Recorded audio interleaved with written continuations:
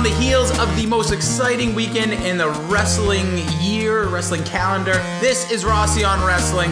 I am Jason Rossi. Follow me on Twitter at Jason D. Rossi. And with me, as always, instead of the times that he's not, is my tag team partner in the podcast sphere. That is Billy D at Billy D2411. Billy, what is going on? What's up? Oh, we're changing it. Yeah, changing it up. You know, we're just starting to get used to something. Holla, holla? Yeah, everybody was like getting excited for it. People were waiting. I was feeding you. Holla, holla. No. You can change up just like wrestling does to us because you never know where you're going to get. No. The wrestling doesn't really change up their characters that often, especially the new WWE. Oh, I like In fact, that. like they get stale, like fucking week-old garbage.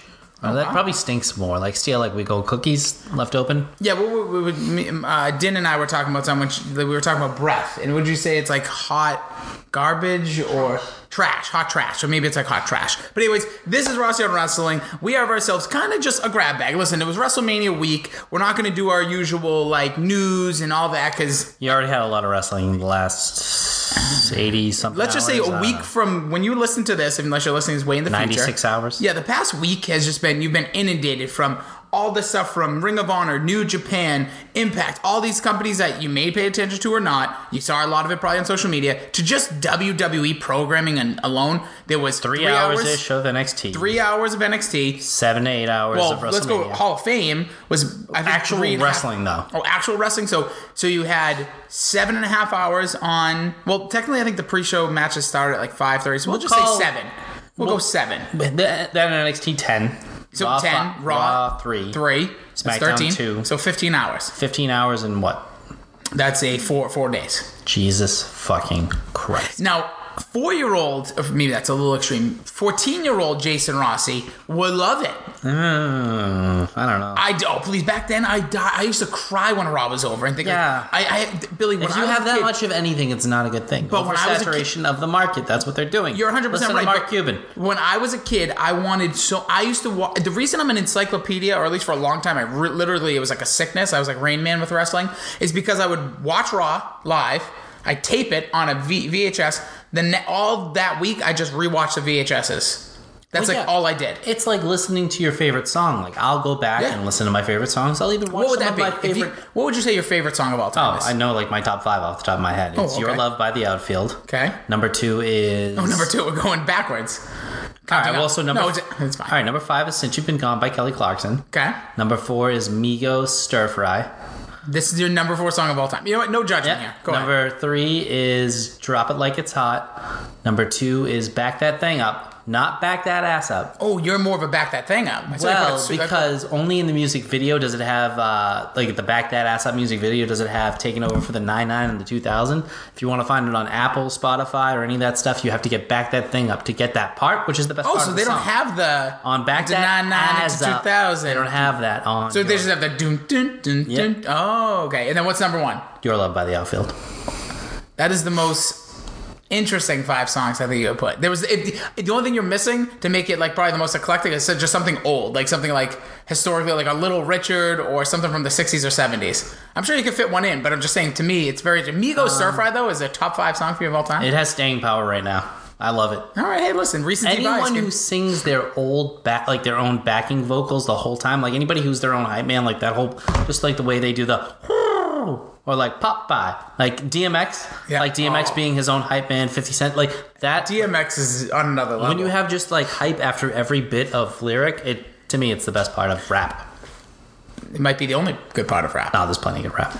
Well, no, there is good rap, but I mean the part of rap that I think you could, like in today's game, I think it's tough to find. Today's range, that's probably the best part. Yeah. So back to the wrestling side of it. No rap gimmicks. Oh wait, there was one this week. Oh, We had Dr. Thugonomics, baby. which Word life. We'll get into. That might be my gimmick, word life. That's not bad. You should You should start off with like those slow plotting raps, like lines, because that's the thing about John Cena. It's not meant to be good, and we'll get into this in a second. But okay, so WrestleMania weekend, I was there in person, experiencing all the events we'll be talking about. Aside from SmackDown Live, I was not there. We had to cut the unlimited funds at some point. Short. Well, just the funds, dude. It runs out on you. And you were viewing from home or with friends, and you watched all of WrestleMania. Yeah, they were friends I was watching with. We watched we watched in the same city we're currently in right now. I won't give it away. Yeah, please don't. 7 hours is a long time. We started at my house, drove up to this area. Oh, really? Yeah, and so you watched in 2 different locations, like WrestleMania 2. You could have watched it in 6. You could have flown across the country and watched the beginning and the end of fucking this show. That's a disgusting thing to think of. That is true. You could have saw. I think the first match was the Cruiserweight Championship. They kicked off at like 5:30. Yep, you could have watched Tony Nese win, and by the time you dropped touchdown in fucking California, you could have seen the beginning in the whole women's championship match. Yeah. Isn't that fucking wild? You could have got your bags. You could have fucking...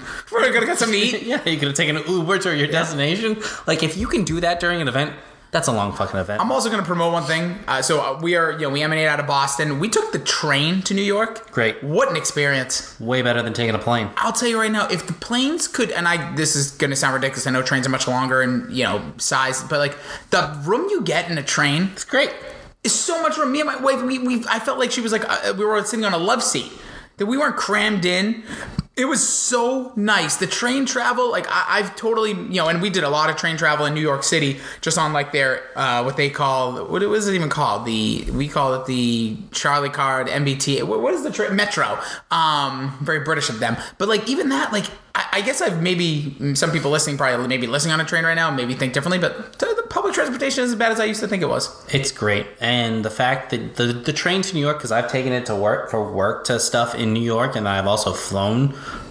It's such, like, I would 100% rather spend the extra time on the train than having to spend the time in the airport, in baggage, all that shit. It's fucking, give me the train all day, unless I'm going to, like, Vegas or, like, across the country. But, like, honestly, if I go back to New York, we already said this, like, we actually got business class. We actually, like, upgraded our, like, experience. But, like, it wasn't that expensive. It's less expensive than the flight. And like you said, so it's a 4-hour train ride. But to go from Boston to New York, if you're getting the plane, the plane ride's, 38 minutes, 40 minutes. But, like you said, you have to be there certain early. Sit in the plane 30 minutes before it starts. Then you sit in it 20 minutes. It's a wash kind of at the end. I bet you it's a 3-hour experience, 1 4-hour, another, and you don't have to stress. But anyways, back to wrestling. We might not talk wrestling at all. We told you this is going to be we're coming off a lot of wrestling here. Oh my god! But just being in New York, the experience there was incredible. I think I was getting to John Cena, and when John Cena's music hit that, like, after the Babe Ruth thing, which was I don't even just do his music. That would have saved us fucking 5 minutes. Yeah, I don't. To be honest, like, till you brought it up again, like,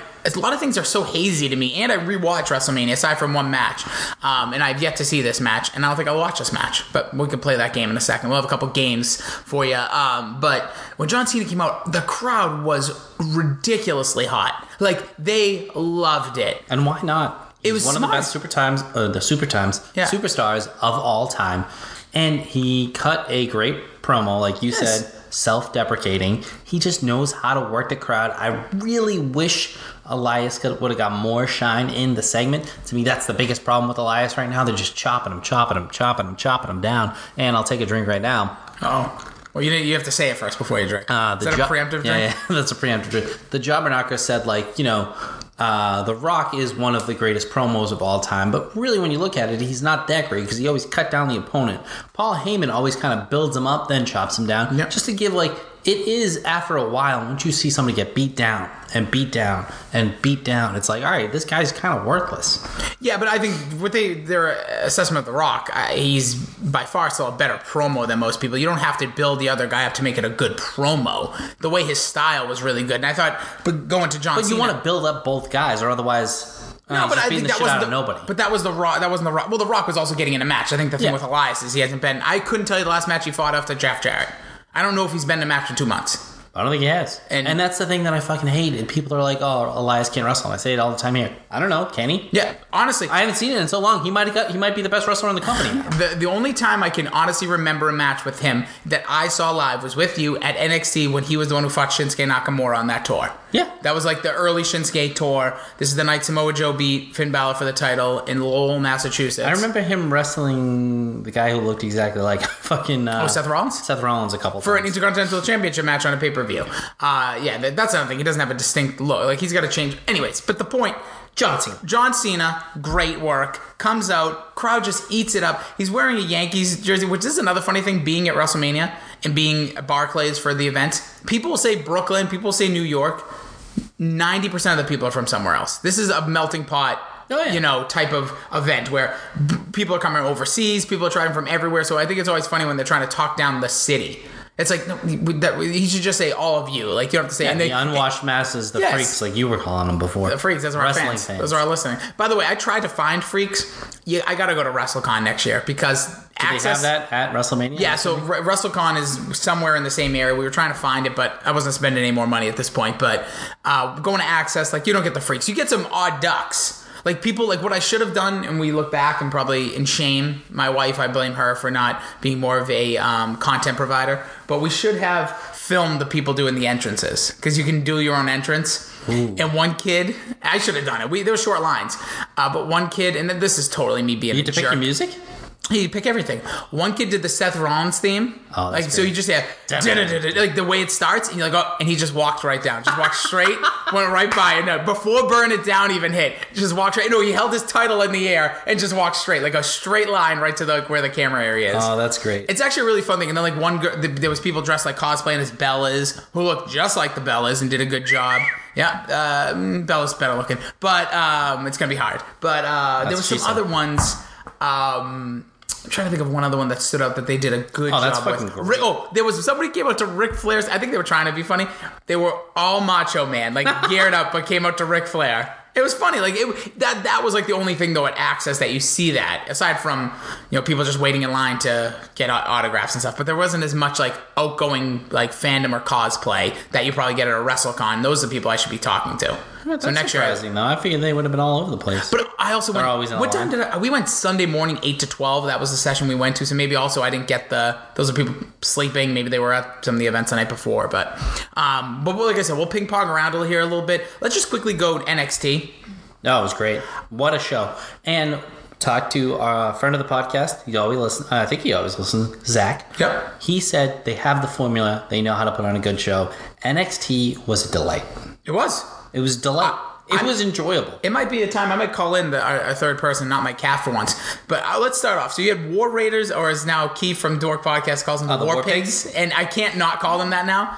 Versus Ricochet and Aleister Black in the match you didn't know you wanted. It was fucking unbelievable. Great. Fun. Like, that is fun wrestling. The guys are doing all the moves. At one point, I think they Ricochet... were trying to top each other. Those fucking War Raider guys were doing moves I couldn't believe. The flips outside of the ring, crazy. All that stuff. And it's like... And everyone always says, like, oh, like, I think of the Ascension. Like, when the Ascension were in NXT, they were excellent. They were dominant. They weren't as good of workers. They were bruisers. Yes. And they knew how to book them like bruisers. And people will always say, oh, these guys suck now, and they just become jobbers. And maybe that was the plan for them originally, but they were a dominant, believable, great tag team. Yeah.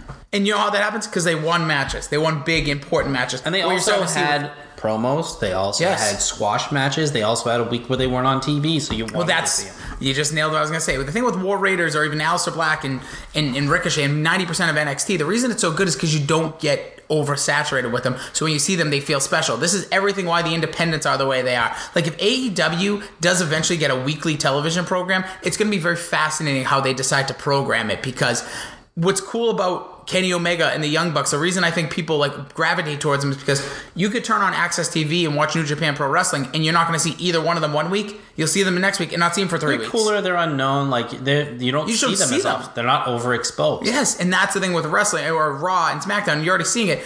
Aleister Black and Ricochet. Just look at it today. They fought on Monday before Raw. Yeah, they lost 3 title matches. They lost that title match. I don't believe, I could be wrong if they were on SmackDown or not last week. They fought NXT against the War Pigs. They fought at WrestleMania in the 4-way. They fought on Raw against Bobby Roode and Chad Gable, which was an awesome match again. And the crowd was pieces of turds during that point. But remind me to... I think they fought before, too.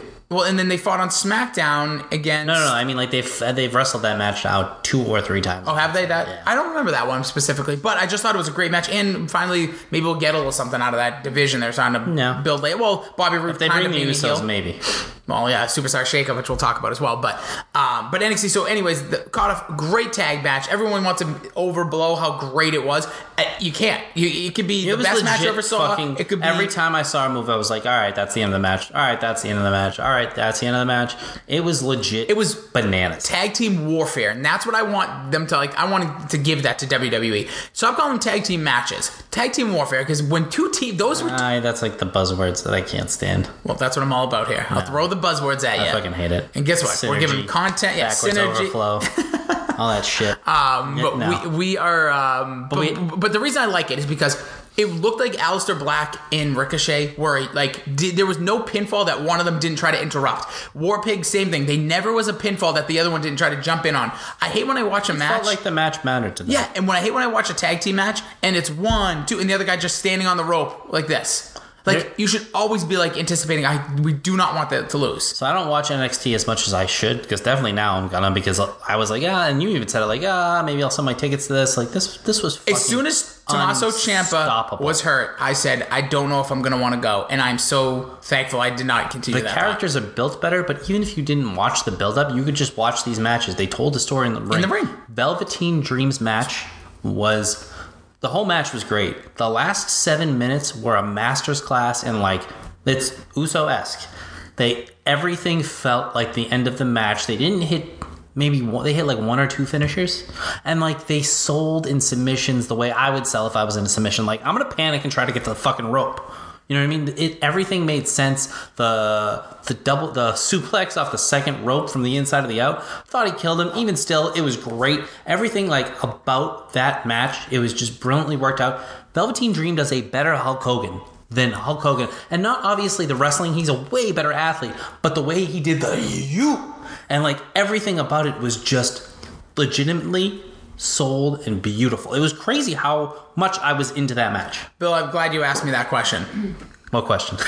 What was my favorite match of the entire experience? Velveteen Dream, Matt Riddle, and here's why. Now, we'll get into Gargano and Adam Cole, baby, but I will say that match was just so good. It was the point of there was points there in that match that I really did, and this rarely happens, that I just didn't want to see it end. I was like, just keep going, guys. Like, you're doing like, I'm so invested in, and to me, there was a couple coming out parties. I know I texted you at one point, but this really was, to me, was the Matt Riddle coming out party. He looks great. You kind of still like question, like, is he really a good wrestler, or is he just kind of this weird character? I'm still not a big fan of the bro gimmick thing. I am now. I love this match. Now it just shows how good he is. Even the end of the match, they did the handshake thing different than we've seen it done in a while, and it was great. I was like, is he gonna, like, I didn't know if Velveteen was gonna give him the credit, and I was like, this guy wanted me over. It was a fist bump. Give him the fist bump. Yeah. I was like, I want you to give it to him. And then he gave it to him. I was like, this is great. It was, and because you know what, things don't always need to be black and white. Things don't always have to be evil and good guy. It can be like competitive Shades action. Of gray. Steve Austin in the 90s. And what I saw there, it was simply competitive. Both of them wanted the title really bad because the title meant something to both of them. They want to be champions, and I think that is where all wrestling stems from. You want to be the best. If you could tie in the whole joke like what Bobby Roode used to say, where if you're the champion, there's more money. There's still way too many belts. The last thing I'll say about this match, another great question, Bill. I appreciate you asking. Yep. The North American Championship belt is the best belt in WWE. Look-wise? Everything about look, the strap being a different color, it is just a beautiful looking belt. Like, that's we saw why it I love in person. The cruiserweight belt.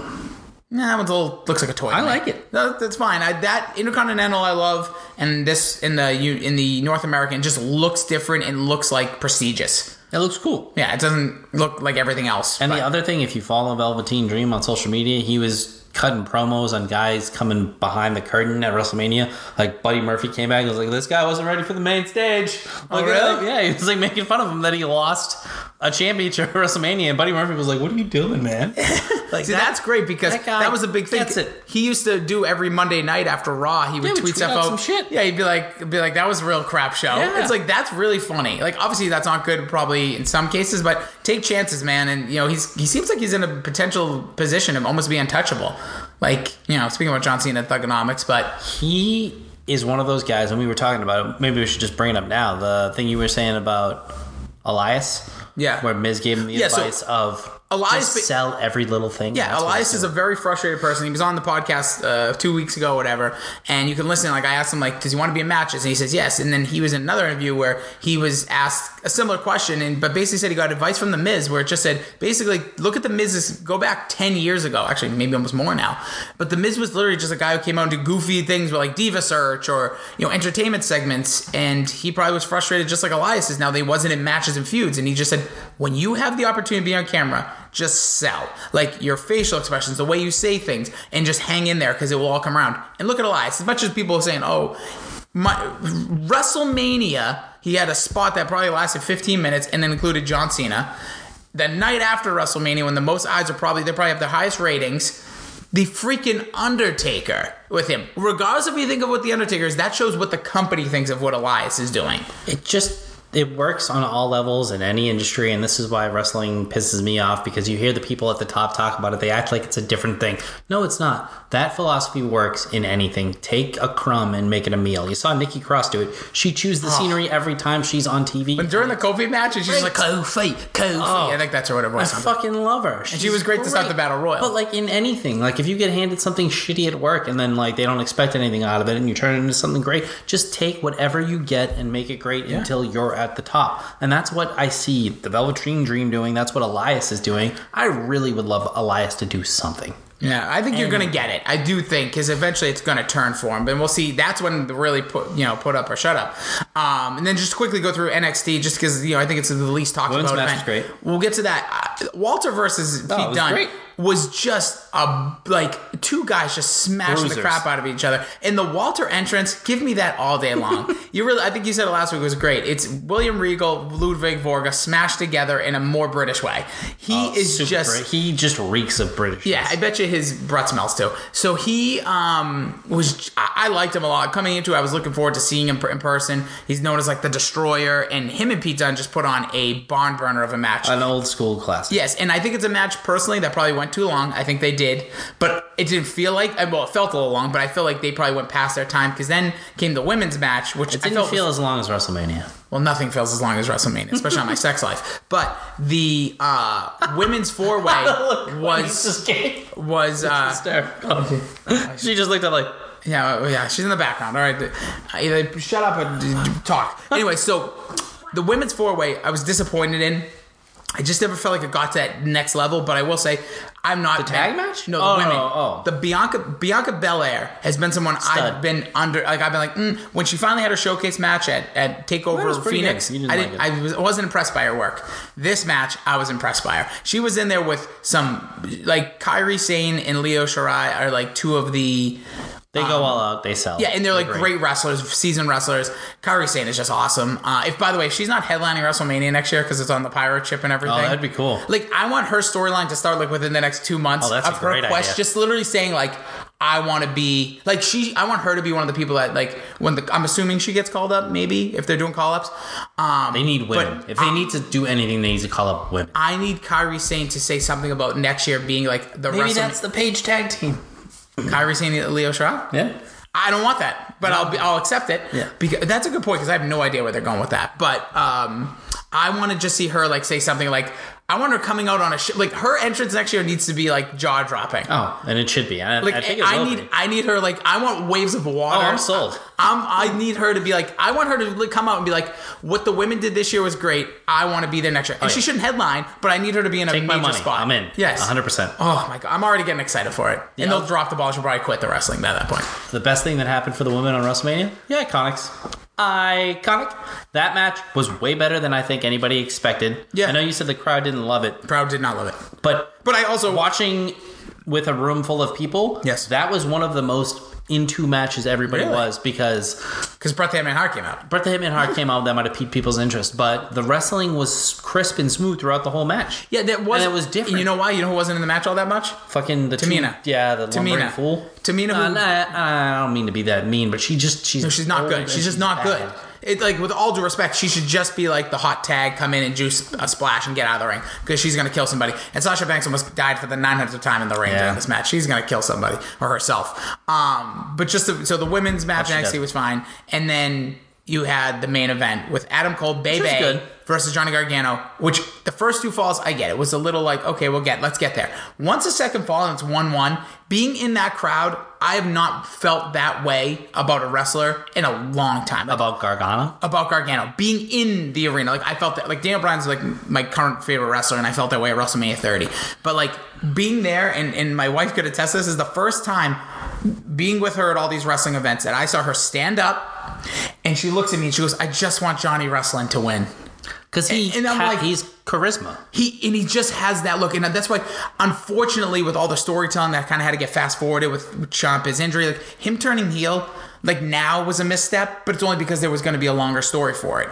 But man, when you watch that guy and you saw the way the crowd wanted him to win, and then when Undisputed Era came out, then there was like all the nefarious things. The crowd wanted Gargano to win so bad, but at the same time, they were all smarky and love Adam Cole. It made for such great atmosphere, but to see Gargano... Because he kind of had to earn the crowd, and even Zach brought that up, that like this is kind of like the way he is, and this is the way his character is, that he kind of has to earn the respect of the crowd, and he does, because... like Chad Gable and like Daniel Bryan and like some of the smaller wrestlers, they just ooze that charisma at the moment they come out, the way they wrestle, the way they give their body. It's kind of undescribable, but you know it when you see it. You know what I mean? He just has it. Yeah, he has the it factor. Is the best way to put it. So we spend, I think, a lot of time here with NXT, but a lot of the WrestleMania stuff... That was good. And honestly, that's what it was. And it was the longest NXT pay-per-view to date. What, 3 hours? 3 hours and 17 minutes. And even that, I was kind of like, because the women's, like, I was like, but 5 matches, all for all their titles, just great. It was delightful. Just really, really good watch. I couldn't recommend it enough. And, you can think I'm wrong. You can give us feedback. Maybe you thought the women's match was outstanding. I do like Shayna Baszler keeping her title. More important than that, I love Shayna Baszler's theme. That's just rocking. Just I don't think I heard it. I probably skipped it. I don't think I've ever heard it. I was like, the way I always feel like a theme's good in my head is when I'm humming it when I leave. So we're on the train, I'm humming that. Oddly enough, after leaving WrestleMania, what theme was in my head? Did they play Lana's theme? No, that's a good one. Lacey Evans' theme. It's a great theme. Oh my God. It is now like I'm singing it half the time around the house, but also because she made a good impact on Raw. But just let's ping pong around a little bit here. WrestleMania, start off the show. I thought was really cool. You had... What was the start of the show? Yolanda Adams over-singing the national anthem. Then you had Becky Lynch come out. I'm sorry, Becky Lynch. You had Alexa Bliss. The snap of the fingers. Thanos. Hulk Hogan comes out, which was funny. I booed to start just because I needed to get out of the way. But then I saw, I'll be honest, this is true. I saw a bunch of black people around me cheering for him. So I said... All right. Just because somebody else does something doesn't make it right. I know, but I feel like he's still a turd. Like, Hulk Hogan's still a turd. But him returning... And the other thing I did see... His Hall of Fame speech for Brutus, too. It was like, I didn't see that. He was talking about himself, like, when he introduced him the entire time. You could say what you want about Bret Hart being a miserable... Like there's not a big egomaniac than Hulk Hogan, I don't think. Like, ever in wrestling history. Oh, yeah. It's all about him. So, but he comes out... And then as that promo ends, when Paul Heyman started... jotting his way down. No, see, I think Triple H will his legacy's turning now because of NXT. By the way, another shout out to Zach. He called it. Everybody was like, "What do you think the first match is?" He's like, "Well, if Brock Lesnar's not going on last, it's going to be first." I was like, "Really?" He's like, "Yep." Yeah, my prediction. I was selling people around me like, "Hey," they're like, "Oh, what do you think?" I'm like, Roman Reigns, Drew McIntyre, because it's the only way he's not getting booed. Guy next to me like Roman Reigns, Drew McIntyre. It's the only way. I'm like, "You're right." This guy, he thinks it's going to be Roman Reigns, and everyone's like, "Oh, that's a good call." And then Paul Heyman beeline down. And what I said in the beginning was, "Oh, this is a Monday Night Raw vibe to it," because I didn't think it was going to be the match. I'm like, great. What's he doing? And it was a great line. If we're not going to be on last, we're getting out of here, hopping a plane to Vegas, we'll be done. I was like, that's great. Brock Lesnar comes out. You know what? If he got on the plane, he might have made it there before. I'm being honest with you. So that was at 7 o'clock. That match probably, 7. Let's just say it was all wrapped up by 7:30. Yeah. He gets on a plane to Vegas from New York. What's that, a 4.5 hour, 5 hour flight? Nah, it's like 6. But if it's in a private plane... it's a private plane. Yeah, he probably got there in 4 hours. He was eating shrimp cocktail, watching Becky Lynch. But I just thought that was a great way to start the night. You can think what you want about the outcome, how they did it, the low blow. Dick kicking. Dick punching, and then 3 curb stomps. The only disappointment I had was I wanted him to tune up the band. I wanted to burn it down. I think it would have been cool for the crowd. But it also made it kind of more realistic because he's just like, I got to just wipe this guy out. And he did it. That was good. And what they didn't show on TV, by the way, that I saw, and when the crowd went popped like maniacs, he spun the belt. No, they showed it. No, I watched it back. I saw it on TV. You're lying. No, I did. It was on social media, maybe? No, I saw him doing it at the top of the ramp. Or maybe I missed that part when I rewatched. But I like that part. I was like, spin it! Spin that son of a bitch! Like, that's your thing, Seth. And he did it, and I went nuts. The crowd actually popped for that. AJ versus Randy Orton. It was pretty good. I thought was a much better match. Being there, everyone's screaming about lights. No, he stole the show back on TV. He, like, saw the crowd was going nuts, and then, like, he did something to, like... He basically he almost did like a you like because everyone's booing. Me. Basically, long story short of this, if you haven't heard already, there was lights on in the crowd, which they do every Raw, every SmackDown, everything. There's lights in the crowd. It was blinding some people so they couldn't see. I was in an area full of dumb smarks who were chanting. There was this dweeb behind me who I pray to God that he hears this, even though there's no chance in hell. But he was chanting, "Shut the lights! Shut the..." I was 2 seats to the right of him, 1 row in front of him. I could see perfectly. There was a big jumbotron ahead of me. Looking down straight was the ring. We were in like load sheeting. This kid was just trying to be like I'm there. A lot of people. Yeah, we're just a little cold though. Much colder than I expected. Yeah, and 40 degrees. Yeah, I was wearing a t-shirt like a moron. But this kid, I was like, just shut up, buddy. Like, because it really started to aggravate me and kind of ruined the match for me a little bit. But AJ gets the win there, which I found interesting. I thought Orton was going to win that match. Well, AJ, he won everything but the first WrestleMania, right? He lost to Jericho. Yeah, and then beat Shane. So he's on a three WrestleMania win streak. Yeah, well, he's got that new shiny contract. We don't have to go through the whole card, but I'll give you a quick couple experiences from me being there. After that, it was the Usos 4-way. That was a break for me. I needed a break. Yeah. So we'd already been there for 3 hours, and then Shane and Miz didn't see that either. We stayed in break mode because not that I was against it, but I'm just like, we still have to pace yourself. That's a problem with WrestleMania, and I think you can see. I mean, that's a match that I think was pretty good. It was fun. It was exciting. I don't know. Shane going over is interesting, but that just means we're. I mean, the way they did it, like he did the final move, but Shane got the pin. At least it's a good way to keep a story going. It's just a story I don't want to keep going. So then. Then they got into like some of the better action. You got Kofi Kingston versus Daniel Bryan, but quickly to talk about that match, it really may be like one of those like top 10, not just because the outcome obviously helps. It was a great match. Top 10 WrestleMania match. So some of the ones that pop off the top of your head when people talk about WrestleMania matches, we talk about main events, but like Shawn Michaels Undertaker, Brett versus Owen, Stone Cold versus Brett, Triple H Daniel Bryan. For me, Jericho versus Michaels was 19. This is up there because this match was damn good. It had excitement. It had build. The match actually was wrestled well. It just shows again, like I think we all know, like Daniel Bryan's one of the best wrestlers like of all time. Definitely in the current regime. But like Kofi Kingston has never been one to sneeze at, and putting those together, especially the first time you really saw them one-on-one in an actual start to finish match, it was just excellent. Like these guys you could see when you give good wrestlers time on a big spot, I mean, they can do great things, and they clearly did. It probably didn't top many of the NXT matches, to be quite honest, but it was. I think it's also due to many reasons. 2.5 hours into a card, it's wrestling. Well, that's the other thing too. The crowd can make something great in smaller venues. For better sound. It does, especially because they're hot. And that's the first thing everyone sees is that NXT event. Yeah. Like that was the first thing of the weekend. So that, like everyone's just it sets a high bar, and they usually don't live up to it. This match did, though. It was great, and we were talking about this before the podcast. He's a relatable character. It's a relatable story. It was told well. Even Daniel Bryan, like as the bad guy, like it wasn't one of those like he's a bad guy that you can see in real life. This guy sucks. He talks about the fucking environment all the time. I love the environment, but not people like him. Yeah. And it's great. And the both of them, and like the B+ player, the story, it was really well done. And I just thought my hat is off to both of them. Kofi Kingston, Daniel Bryan. And then the celebration, like, again, to reference my wife, like, his little kid that was fucking throwing the t-shirts. Like, it was the man.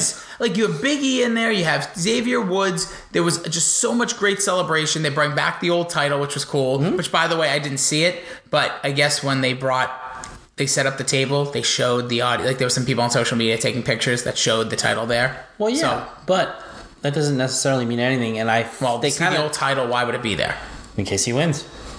That's a good point. Like, I don't know why they hid that fact. Well, it's because they showed it real quick by accident, and then they never went back to that. Well, they showed because then they put the hemp one over it. But just to say, like, this title's out here in case Kofi wins, because we don't. That was like what Big E did with that gift. So I didn't know what was going on. I saw it, but on TV, he's like, "If you win, man, I got something for you." And that's why a lot of people thought there'd be a heel turn. Which, to quickly go on that, Thank God there wasn't a heel turn. Not there. I get it could happen if you want to. At this point, I'm with you. Never. Yeah, I don't want to see it. I want to see healthy competition. I want to see the three of them potentially in a three-way, whether it's this pay-per-view, the next pay-per-view. It may be genius if it is at Money in the Bank. Because say they split them up maybe, let's say in Superstar Shakeup, that's a perfect way to be like, let's wrap it. That's what they did with the Shield. They did the Shield three-way and a throwaway Battleground pay-per-view that no one remembers, but it was in because of the brand split, and you knew these guys weren't going to be there again. I think if you want to break them up, you could do it now, but I wouldn't do it in any sort of heel turn. No. And then it would be cool, like, you could do a Money in the Bank if one of them wins it, where it's like, here, I'm cashing this in at the next pay-per-view. May the best man win. That would be cool, too. Like, I like that. Like, there's so many things they can do with a break or a divide or the splitting of New Day that doesn't have to be like somebody hitting each other with a chair or turning vicious. But going back to that scene with Kofi and his kids. That little kid going nuts, just owning the moment, like, that was great. And let's just get down to it. This is the first African-born WWE champion. We talked about before. Why hasn't there been a black champion? Who is the first one? The Rock, yes, half black. But this is the first, like, African-American WWE champion in history. That video I retweeted not too long ago. Did you watch the video? Yes. People were crying. There was legit emotion for this guy because it's a real story. We watched the video, my wife and I, the girl at the part of the video that Billy's talking about, Billy D2411. Go check out. I think he tweeted a thumbs up. No, fist. Like, fist bump. Like, we're all in this. Unity, baby. Yeah. Well, just like, hell yeah. Oh, like a who? Like a bro almost. Oh, and you're waiting for Kofi to respond. Yeah. But there was a girl at Disney in California watching this on a smartphone. When she went, she just starts crying. And you really have to think about it. Like, this is very rare in wrestling. Like, I don't think I've ever cried when the guy I wanted to win won. Because there's never been something like this for me. This was the most emotion I felt.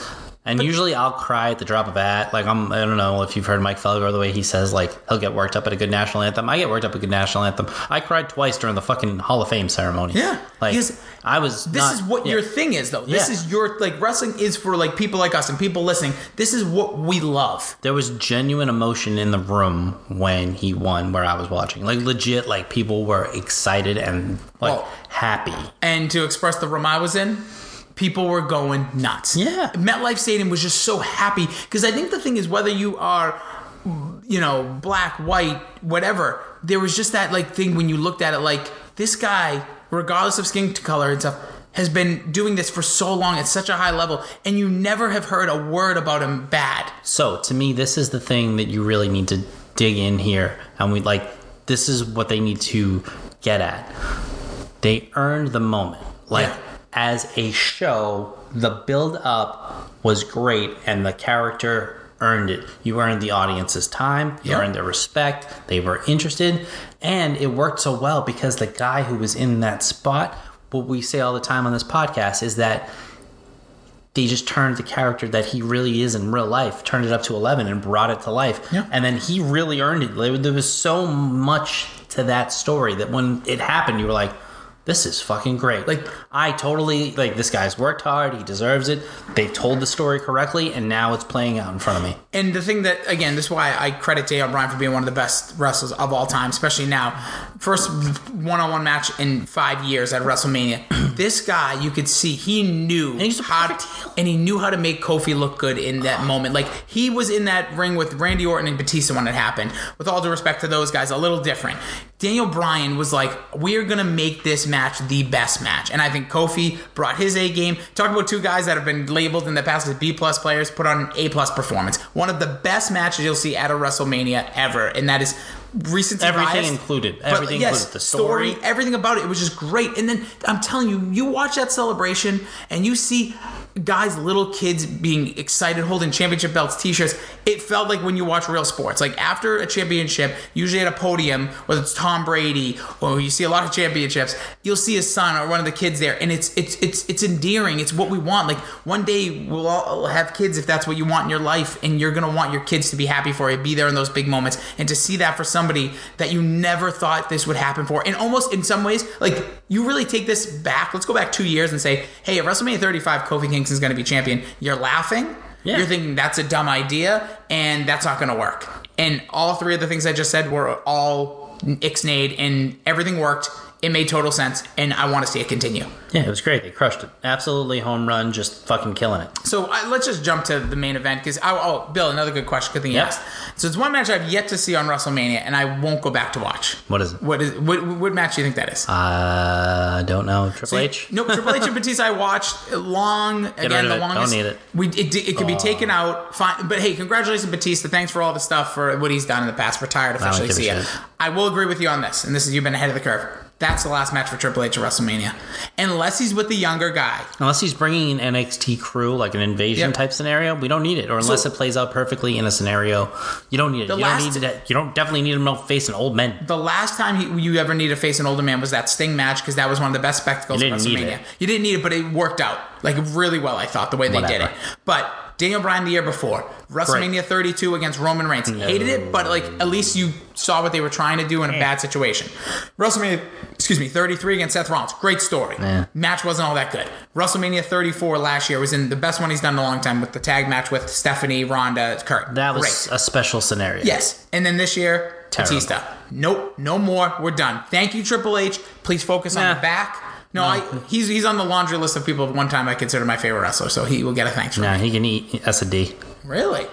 Yeah, and when it comes to wrestling, like you're the greatest. Like if you really are in charge of most of NXT, you're the fucking man. I love you. Just do that. Yeah. Like, know what you don't know, and you don't know when to stay out of wrestling. Yeah, it was tough. The ring it was a tough watch.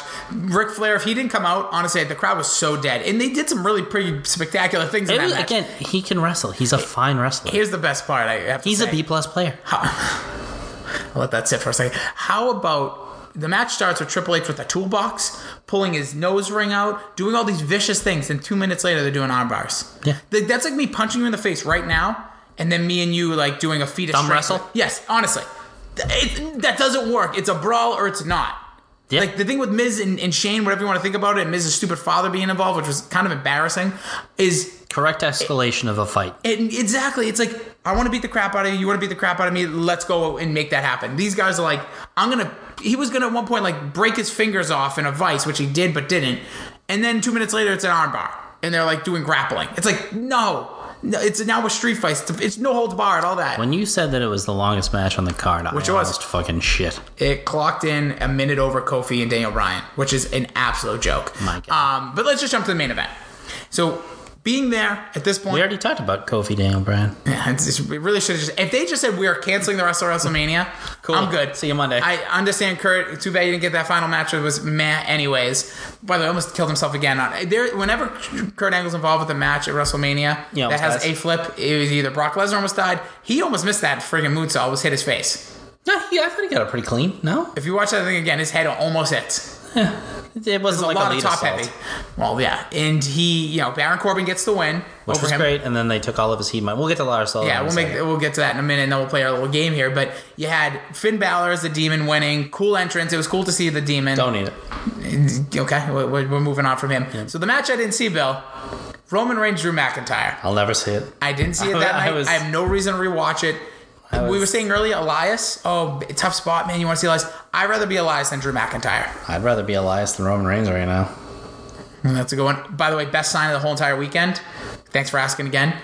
They did the signs thing like during Raw. There was "Is it too soon to boo Roman" sign. That's pretty good. Crowd was going nuts for that. Yeah. That's funny. Like that is actually funny. I will never boo Roman. I love him with all my heart and soul, but right now he's just cold. As I said, I boo the character. I don't boo the people. And his character still sucks. He's done nothing to make me feel anything different for him. This match should have not been on the card. It's actually kind of an embarrassment. It really was. Like, especially the match placement. Like, what are we doing? At one point, I started to convince myself that it's going to be the main event again, just to put Roman Reigns in the main event. Oh my God. That would have been great. That would have been fucking awesome. Imagine honestly, if they were to do that and I could have left a half an hour early, they should have. I would have really appreciated that. So Becky, Charlotte, Ronda, I thought the match was outstanding personally. Rewatching it, being there, it's just when you're 5 hours deep. I haven't rewatched it yet. I probably will. You should. But I was exhausted during it because I was just screaming, it's 12:01. It's 12:01. I will say the Charlotte entrance was awesome. No, it wasn't. Oh, I liked it. I liked the callback to Ric Flair, Great American. Fucking long. It did. When they kept flashing like 10, 11, 50. And I'm not convinced it was live. Because we're there. There's no way it was fucking live. Well, because she could have landed and then walked in the arena. She didn't come out till second. Not a chance. Well, no way. The only reason I don't think it was live also is because I'm watching. Because you could have heard a fucking helicopter? Yeah. Well, there was helicopters up there, but I kept looking up and be like, where is it? And I thought it too, and I heard Bully Ray say this on Busted Open Radio. I thought she was landing like on top of the ring.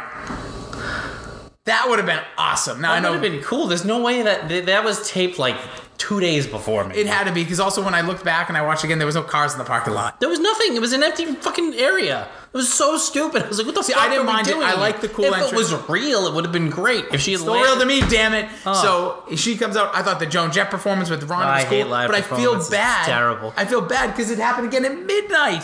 No, what rock star doesn't play all day and just pops on at midnight? And I thought this is another thing. Those women did the best match they could for many reasons. But imagine waiting all day. How hyped you are. It's the first ever main event. And this shit's not going on until past midnight. You'd have to take a nap. Like, several naps. Think about your eating process. Like, I know we're getting into a weird side of this, but like, think about if you were to, the Super Bowl doesn't start till midnight. Are you kidding me? Like, these people have to. Oh, I fucking know, man. I was putting a fucking blanket over my house, sleeping right before the fucking entrances. It was terrible. I said this on Twitter. I went on a little rant in New York City, but they did such a disservice. This was supposed to be the night you leave. Everybody's talking about the women. We'll get to the botch finish and all that. But it was a botch finish. Take that aside. Nobody saw it. Nobody saw it live. Everybody saw it the next day on social media. This match was supposed to be a marquee moment. If I had a daughter, I was speaking to somebody earlier who has a 2-year-old daughter. If I had a 2-year-old daughter and I have a wife, I would have... 2-year-old, probably say like a 7-year-old. But I'm going to say 2-year-old just for this fact. I would have kept them up to say forever in your life, you were up to watch this. If it was at 10:30. At 12:30 at night, are we joking? Are you joking? 2-year-olds don't really need to go to bed. You still gotta set up a bedtime bell, you maniac. That's why we need all those kids. But the point is... I've been around them long enough to know you can keep a 2-year-old up. You know what? Actually, I've been to some El Salvadorian parties, and they kick off at midnight. Yeah. There's been parties I've gone to for little kids that I'm leaving before the kids show. But I am 100% on board with your point about having little kids watch it, because it's a family freaking event, and you're trying to get these little girls to be like into it. It's Monday morning and you're putting it on. You have your morning shows that are about to go on 6 hours later that are supposed to be talking about this and everything. They didn't see it. 110% right. I couldn't agree more. And the thing that you said on the podcast about little girls not being up late and right now is I tweeted it out before you even said it. So we were in lockstep on this like never before, because we never are. But think about you as a kid, not only watching wrestling, but watching other sporting events where your parents are like, I'll let you stay up till 10 to watch this. It was cool. I talked to another kid who was like, oh, when I was like that I work with now, which was a fucking shock to my system. He's like, yeah, I was in the 4th grade when I saw Aaron Boone hit that home run. And I was like, oh shit, I'm fucking old. Yeah, I was in college. Yeah, because it was 2003. Yeah. So I think that, we already graduated high school. It's fucking nuts. But even like you could see like his eyes lit up talking about it. Like, oh yeah, my parents let me stay up and watch it. That was fucking cool. And that was even kind of late. But that was really late. But the point of the thing... But not at midnight. It probably was. No, it was in the 11 o'clock hour. Either way, the point is, like, so many people, like, so many parents had to be like, you have to go to bed now. It's like, it hasn't even started yet, and it's midnight. They said that at probably 10:30. Yeah. This is so dumb. Like, this is the one thing, and I know I try to be positive about this, because there's always positive spins and negative spins to everything. I try to think on the positive side, but this was absurd. So we're there. I'm there live. I'm exhausted. The crowd, if you listen to that crowd, they did their damnedest. Like, the crowd wanted to be into it. It's just so much power you have left in your body after 4 straight days. I was relaxing on a couch, like, chilling, and I couldn't even get up. Like, you probably were sleepy. You probably were looking on your cell phone at some point. Like, because you just had to do the things that keep you awake. When you're there, man, I'm telling you, this was so dumb. Like, going back to it, like, there was no way. So, basically, kids in the United Kingdom could have woken up at 5 in the morning and saw the main event. It doesn't make sense. Like, who are they thinking this was good for? Aside from their selfish pockets to say, oh, more people are watching the longer, because I know the way the network works now. The longer they watch, the better. That's quality dumb. Over content is the problem, because quality over quantity is what everybody preaches, but it only lasts for about 5 seconds anywhere I've ever been, and then like we're just going to put out as much content as possible when you can see how it works well in every area of every business, including wrestling. The less you give, the more somebody wants to see. If you give so much, like, it's tough to watch this wrestling every week, and then you add a 7.5 hour event on top of the watch, and for the people there, it's just like, you are not putting in, and the JC at the Jobber Knocker talked about it. Like, I don't care how long it is, but I bet you even him, I haven't listened to the podcast. No, there's no, you can't say there's no way you can't say you could have cut legitimately 2 to 3 hours from the show and been fine. Absolutely. Not everybody can make it on the main card. So let me say this. This generation, everyone always says, everyone gets a participation trophy. That's stupid. I'm a big fan of participation trophies. Oh, no. Judge me all you want. But not when it comes to something like this. WrestleMania is not a participation. It's the Super Bowl. Exactly. Two teams make it. And guess what? Your best of the best matches, the best stories. Like, I'm a Zack Ryder guy. Love him. That match should have never even been on the pre-show. It doesn't make sense. Don't throw things out there, because guess what? When people want to watch back, the best part about WrestleMania, it's usually a snapshot of that year. So if you were just to say 15 years from now, say, oh, let me go back to what was it like in 2019, and you pop on and see Zack Ryder versus the Revival with Kurt Hawkins, and be like, why is this match happening? There's no story. There wasn't even a competitive thing. It's just, we wanted to give these guys a rub. The best of the best, enough. Sir, with honors. That's it. And Becky Lynch, awesome. Congratulations on the win. The ends justifies the mean or whatever. We can have a whole nother podcast about this storyline another time. But it was great, but she deserved better. Her exit, watching it back on the network, it was like, Becky Lynch wins. Quick couple highlights, her holding up the titles, we're off the air. I'm in the goddamn arena. I'm like, oh, she must be going up to the top of the ramp to do something. Nothing. You didn't even see anything. We watched it. Yeah, she did it. She celebrated. Great for her. Awesome. But man, that's so poorly executed by WWE. Like, so poorly done. Get the Roman Reigns match off the card. Just put Triple H earlier. No, just get him budget off the your card. Time better. Like, the fact that you started your night with a 10-minute total, but a 2-minute match for a championship, budget your time. Budget your time. There's no reason. 12:30 at night, these people should be leaving an arena. It doesn't make any sense. Like 7.5, I'm going to lose my mind. I'm telling you, there's a lot of frustration that I've had over the last few days. This continues to go in my head. I'm like, you're trying to... This isn't Roman Reigns Triple H. This isn't Undertaker's final match, which also would be a travesty. Last year, Roman Reigns versus Brock Lesnar. This was your moment to show that the women are just as good, and nobody saw it. And nobody saw it. And the story coming out of it is, oh, it took too late. Or there was a botched finish. Like, these things, guess what? This may sound crazy and complete conspiracy theory. Maybe there isn't a botched finish. If people aren't all, getting hyped up and having to go up and down in their adrenaline for 16 hours because they're probably up to impress at goddamn 6 in the morning. Like, it's ridiculous. It was so bad for them to do it that way. And they completely crushed their fan base. Like, you hurt your fan base. It won't hurt you in the pockets. Nobody cares what I'm ranting about right now. You're insulting your fans' intelligence. You're asking for too much of their time. You're asking for way too much of their time. And it's not like this. It's not like a podcast where you can take it with it. Yeah, pause, come back and later. Listen to it at your Don't leisure. listen. Just play it for 2 seconds. We still get the credit. That's all I care about. This God guy's damn fired it. up. I'm pissed. It really doesn't bother me because this is what I love.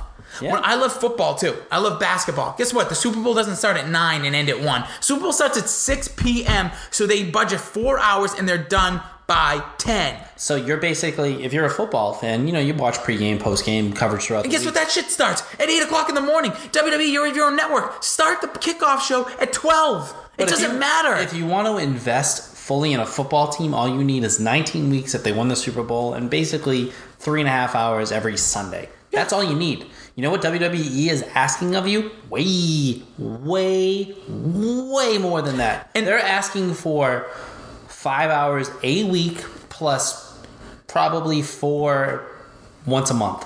That's crazy. I don't know. This has turned into a completely different type of podcast than what I think we expected. We're talking a lot more recap than we thought, but it's fine. And I'll just say that, again, I am currently in a position where wrestling is like my favorite thing. It's still one of my favorite things. It's my favorite show. I love watching it. But I can't see if they continue with these long things, and there's all these rumors about SmackDown being 3 hours. Put a bullet in between my goddamn head because you're going to lose me because I'm a paying customer. I'm someone that paid thousands of dollars to go to this. And that's going to be in consideration. They're not respecting your time. No, they're not. And not just me. Like, I'm fine. I'm okay. But how about these families? I was at WrestleMania. There's families. I saw kids there. It's like, what are you doing? Have you talked to a parent and told, even with my sister, even when I bring my niece or nephew to a movie that's 2 hours. That is way too long for like a 7-year-old's attention span. Yeah. This is triple that. We brought my wife and I brought 2 of my nephews and 1 of my nieces. I got like 1,000 nephews and nieces, and they're all in the same family. So we brought them to see Peter Rabbit. Peter Rabbit's maybe 90 minutes long. Great little fun tale. Good little movie for the kids. I'll tell you right now, if you don't like Peter Rabbit, I don't like you. The movie's great. But one of my nieces at the time was probably 3.5. And that's like too young. She's getting antsy at some point, so you have to keep her with candy. You have to give her popcorn. 90 minutes in a movie theater. 90 minutes into WrestleMania, the show didn't even start yet. Yeah. Like, are we serious? Like, are we serious? Like, you're family product, we're family friendly, all this great stuff. Make a wish. All right, here's my wish. 3.5 hours, 4 hours maximum for your WrestleMania. You get every month including you have 4 pre-show. hours. But think about this, we have every freaking month we can now have 4 hours. So those weeks of those events, you're 4 hours, 3 hours, 2 hours.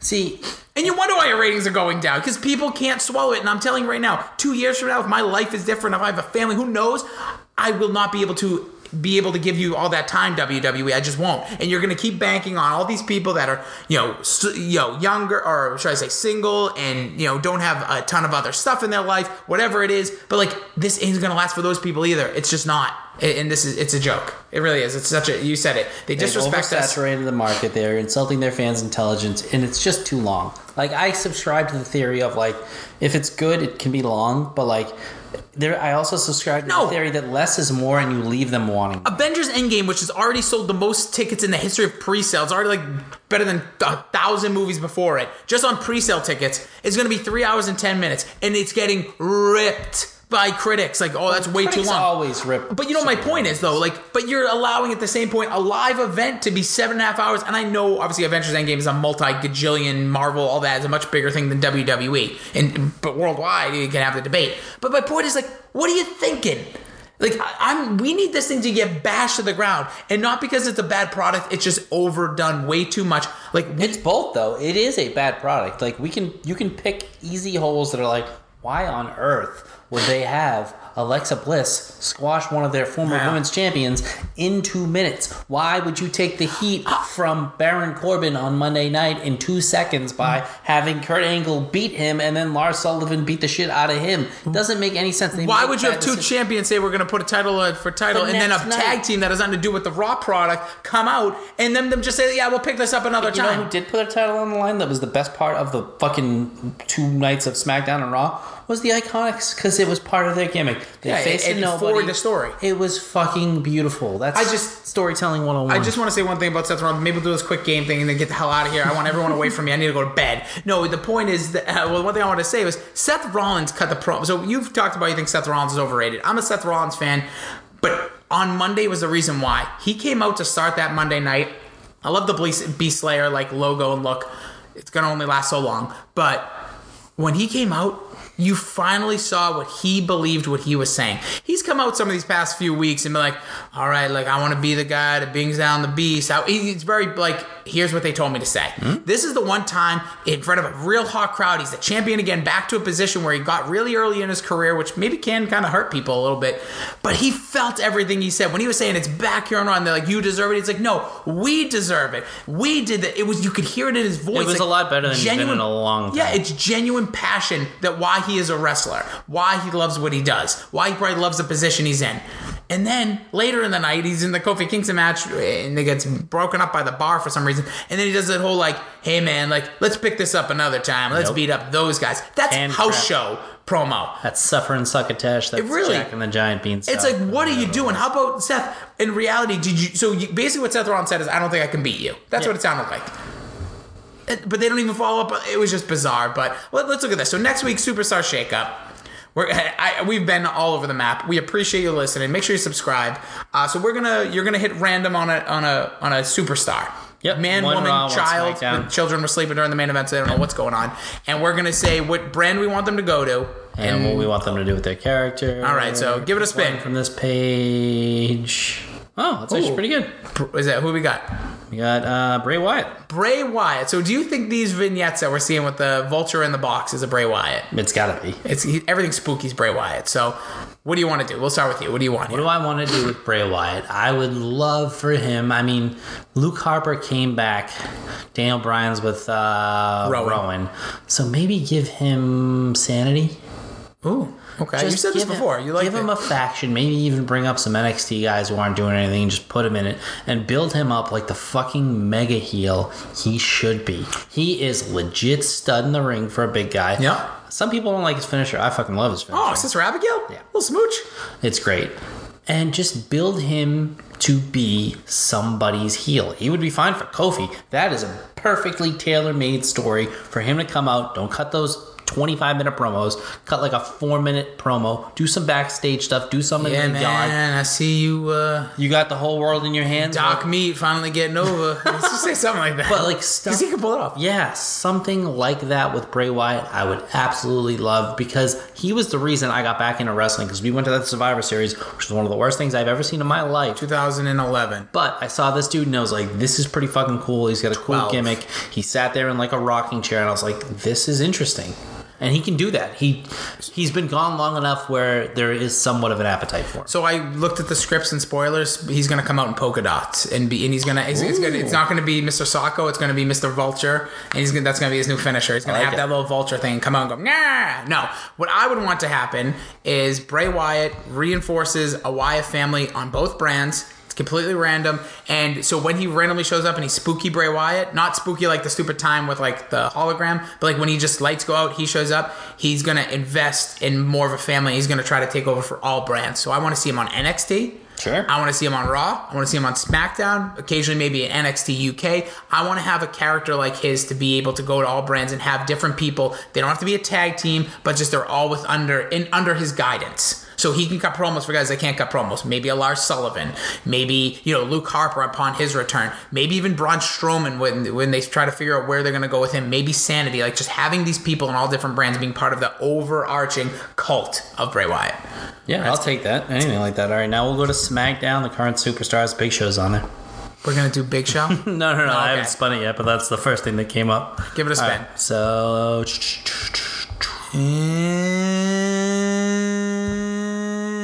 And it's spinning, and it landed on. All right, you had your pick of R-Truth, Randy Orton, Rey Mysterio. There you go. I'll go Randy Orton. All right. Randy Orton drafted to Raw. And I'm going to call it the return of the great Randy Orton. He's been doing really great on SmackDown because you know what? You don't see him every week, and I like that. I want him to do kind of where he's been doing with just some newer guys, going after the legends, because he is like he's becoming maybe one of the greatest wrestlers of all time in some cases. Oh, yeah, People he's can like make the argument. 13-time champion? Yeah, he's up there, and I want him to basically go over to Raw and make it like the Randy Orton show in a sense. I want him to like interrupt people at all, like do something good with Randy Orton that people will sink their teeth into. What he did with Jeff Hardy was great. What he's done with AJ Styles, I think they really pulled off well. I want more of that with different guys being on Raw. There's a bigger spotlight on you. There just is, and he can become a bigger deal. So I want to see him like going after some of the veterans and just trying to wipe them out. See, I want him to go after Finn Balor. Ooh. Give me Randy Orton. Demon Finn via Balor. Viper. Yes. Ooh, that's a good call. Mine was so crappy already. I was pulling out a mask. Well, That's a really I think good. it's easier to go second because I had time to think about That's it. fine. And I was like, who would he mesh well with? And then I looked at the Raw Superstars and I was like, Finn Balor. You're cheating all over But this. yes, 100%. I'll totally. I fucking looked at the list. But tell me that doesn't make a ton of sense. Right now, I want to see. Right now, want to see that match. It goes to his killing the people that you Love. feel so fondly about. Have him fucking beat the demon versus Randy Orton, like as the demon, like because that's a guy you need the demon to beat. You know what I mean? You don't need the demon to beat fucking Bobby Lashley, who you routinely beat anyways. That was infuriating, but that's a way to elevate him way up, Balor way up, make that title mean something. Randy Orton can say, like, this is the thing. This is about taking that small thing and making it great. It's like when John Cena had the U.S. Championship. He made that the most must-see. Like, you just take whatever you have, and you're like, okay, top that. I don't care if this isn't the main belt. I'm making it the main belt because I'm the man. Randy Orton can get in a feud with Finn Balor and make that the best thing in wrestling, just like The Miz does with everything he does. And that's the thing about The Miz's advice, and why Elias probably said, anybody else said this, I wouldn't believe it. But you see The Miz, everything he's in, he figures out a way to get it over. I thought he would be the worst babyface ever. I like him as a babyface. So far, he's doing all right. I don't like that he likes being a babyface, but that's okay. No, I don't think he likes being a babyface either. He said it. The same interview I saw. There's been so many interviews. He loves it. He likes being liked. Oh, who doesn't?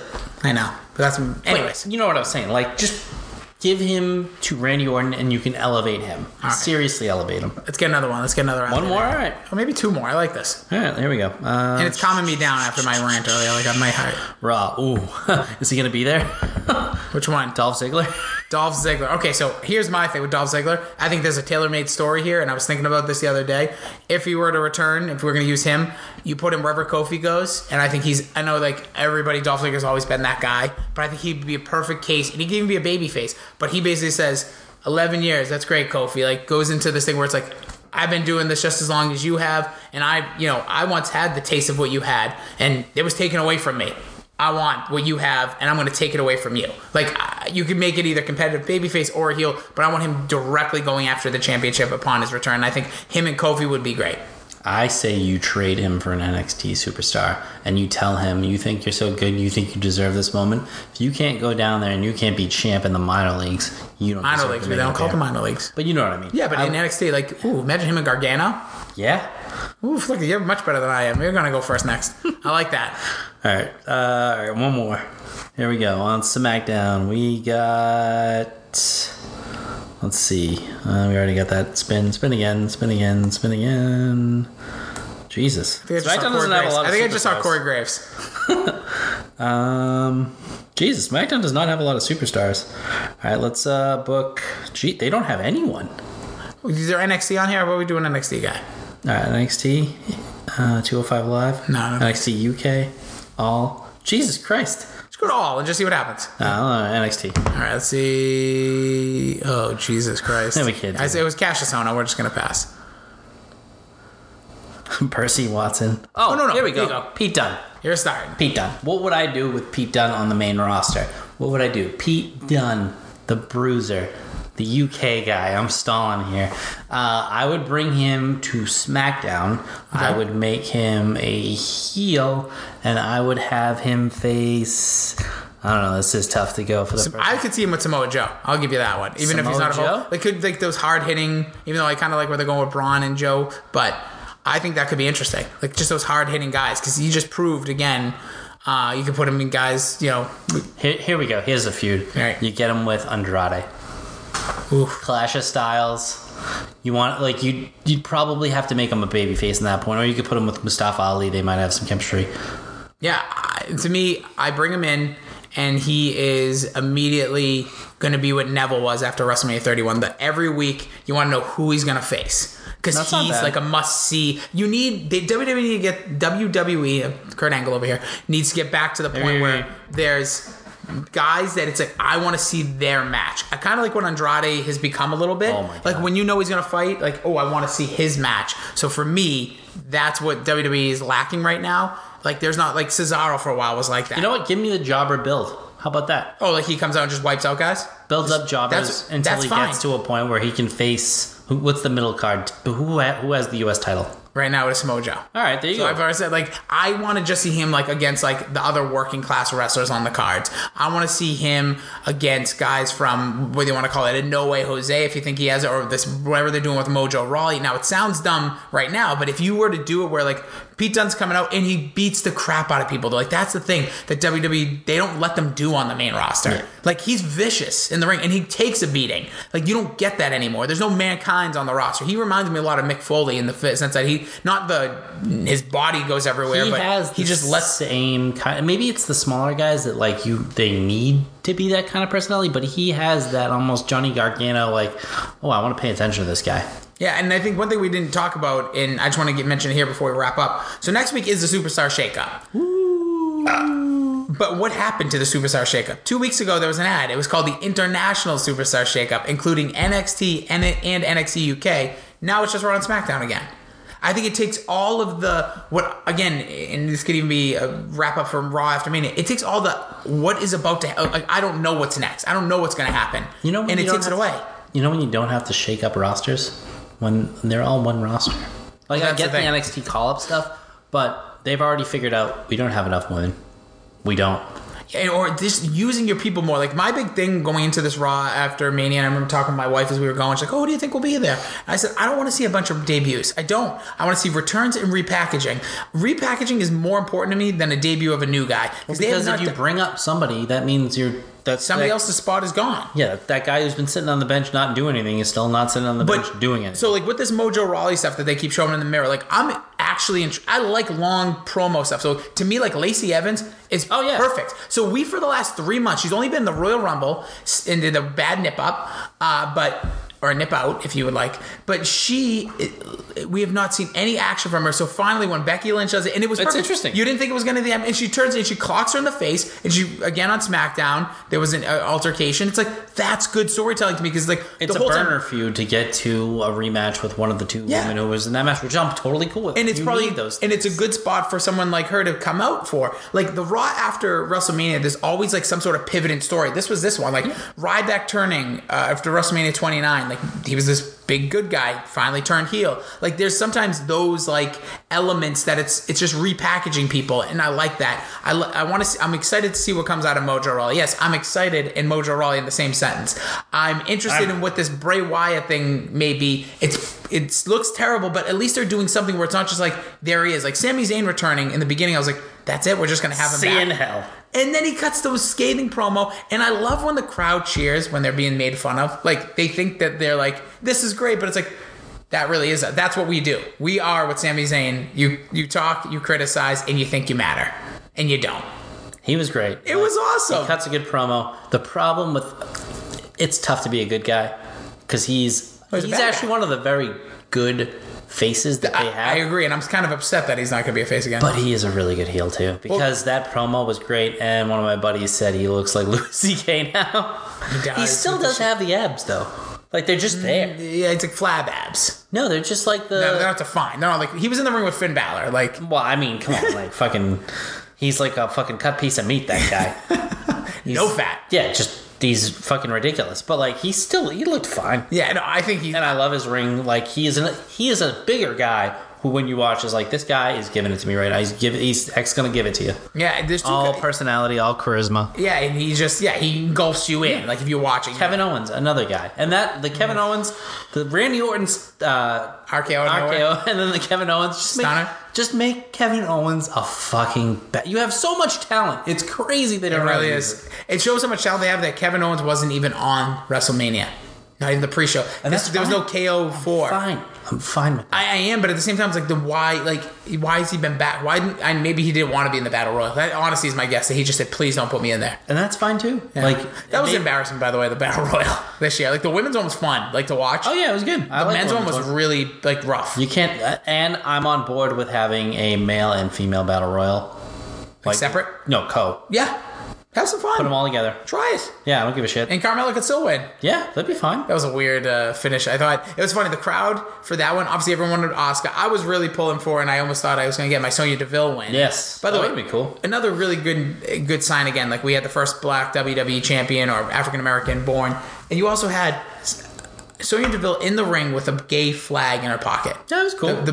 That is awesome. Like, there are so many things, like little things like that aren't going to be talked about from, like, the bigger standpoint, but, like, that is, like, breaking. Like, that is, like, groundbreaking stuff that you never would see 10, 15 years ago. Not that they were against gay or black or anything, but you just weren't seeing it. And now, like, what a night. Like, wrestling really, like, I know I went on this little tirade a little while ago, but it was a great weekend for all of wrestling. Like, it just to come together like that, like, so many great things happen for, all fans and stuff. It just, the length of time is too much.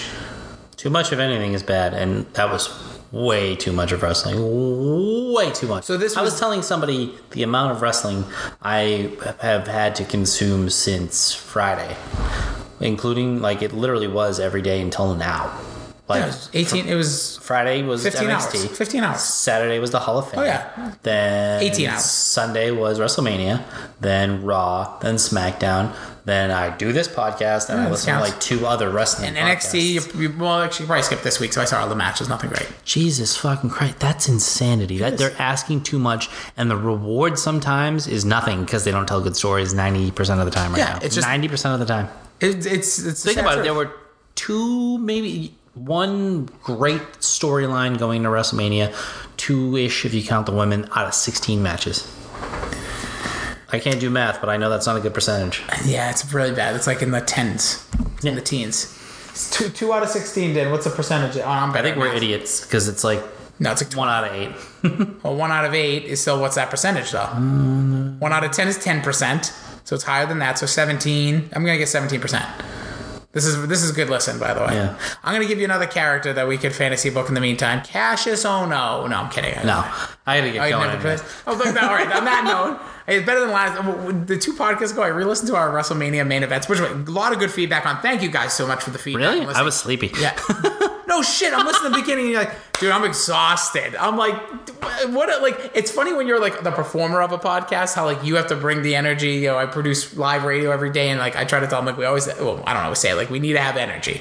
And it's funny when like you're like at one point like, dude, I'm exhausted. I just can't wait to start a 2-part main event, and then at one point you're like, I forgot Brock Lesnar and Kurt Angle's a main event. It's like I honestly had no idea. I'm like, what are we doing here? This is like, it's like I'm gonna be authentic though. If I don't know something, I'm gonna fucking tell you because I will research that one. I tried. You tried watching 30. I did. Was it easy? No. All right. It was kind of fun though. It was a good experience. It was fun. But you're over here forgetting one of the best main events that there was. You go, oh, I thought this was something else. I did, and I was like, I saw this one recently. There's 2 star ratings in there that we completely flipped. WrestleMania 19 the most out of probably. I know it's one of your best matches with Michaels and Shawn. I was like, oh, I've seen that. I must have seen this one. Vince versus Hogan, all this stuff, and you're like, great. Oh yeah, I go, what? I don't even remember. You go, wait, that was the main event. I think I figured it out. I think I need to save. Like I have a coffee in the morning. Then like if I do this podcast, I'll have 3 Red Bulls. Yeah, you came in all guns up. Yeah. I should have just hit record as soon as you walked in. Yeah, I saved 2 of the Red Bulls right before I came here. I think that helped. What about the food? We ate before. We ate too. Did that help or not? Good. That was great. That helped. Okay. I think I've been okay. No, this is a great podcast performance. But yes, we do got to wrap it up here. The WrestleMania is a lot. We try to break it all down. I think next week we have a couple topics we know we're going to talk about. We're going to do top 10 tag teams in wrestling history. Yeah. We're going to do best and worst moments of Kurt Angle's career now that it's officially over. And I think we already do that. We'll have a couple others. Maybe we'll do a Q&A. We have some plans coming up for the podcast. And then sooner or later, we're going to be getting to Money in the Bank. That's not too far away. Shorty, what you drank. I actually made my top 10 tag teams list today. Oh, really? Yeah, because I want to do a lot of stuff on this, and I'm going to make a video telling you why. It's a difficult question to answer. Who's the best tag team of all time? No, it's not. It's the Usos. Well, we'll find out. No, it is. Oh, we didn't even... This is a podcast. I'm going to put out a poll, and the question is going to be, who's the greatest tag team of all time? The Usos, the Usos, the Usos, the Usos. It's like the diamond thing. So you're going to put all 4 of the Usos. You're not going to actually look for... Or like, no, I don't give a shit. They are the fucking best tag team that has ever been in the WWE. Well, what about wrestling? Prove it to you. In wrestling, yeah, definitely. I don't give a fuck about any other brands or the fucking Rock and Roll Express. Who the fuck cares? They're pretty good. The Young Bucks? Who knows? Nobody's seen them. I don't give a shit. Boy, all right. Fuck them. All right, on that note, listen, that is Billy D at Billy D2411. Follow him because you're going to get an Usos poll, I guess, in a video that we're going to put out. And then you could also, make sure, just give Billy a follow. He does a lot of creative, good stuff. Thanks. Especially in some of his other ventures that we don't speak about on this podcast. And then you can follow me at Jason D. Rossi. A lot more content to come here. We'll have some fun. We'll get you guys involved. Just was a therapy session about WrestleMania weekend.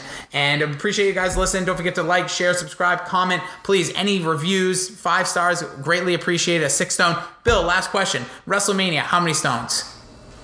3. I gave it a 4.5, and my wife, I think, said like 3, but then she always says she messes up her stone by half. 3.5, yeah. Yeah, what are you doing? You pick a stone and you hang it in there. You went 4.5? Yeah, it was a good WrestleMania. It was just long. You have to sometimes, when I look at like the length, hurt you that much? Nope, yep. The match quality was really good. That's what she said, but...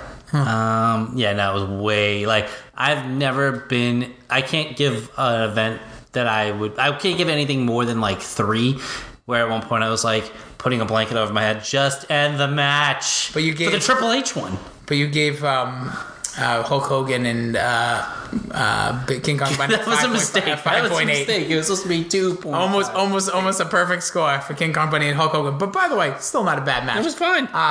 If you were to tell somebody what's the best match to watch on WrestleMania this week, Velveteen Dream versus Matt Riddle. Yeah, it's the match of the weekend. Close. Daniel Bryan and Kofi Kingston actually still might be the better match, but just the way the audience, everything about NXT was great. All right, thank you guys so much for listening. We'll be back next week. Frank says hi. Oh, I missed it.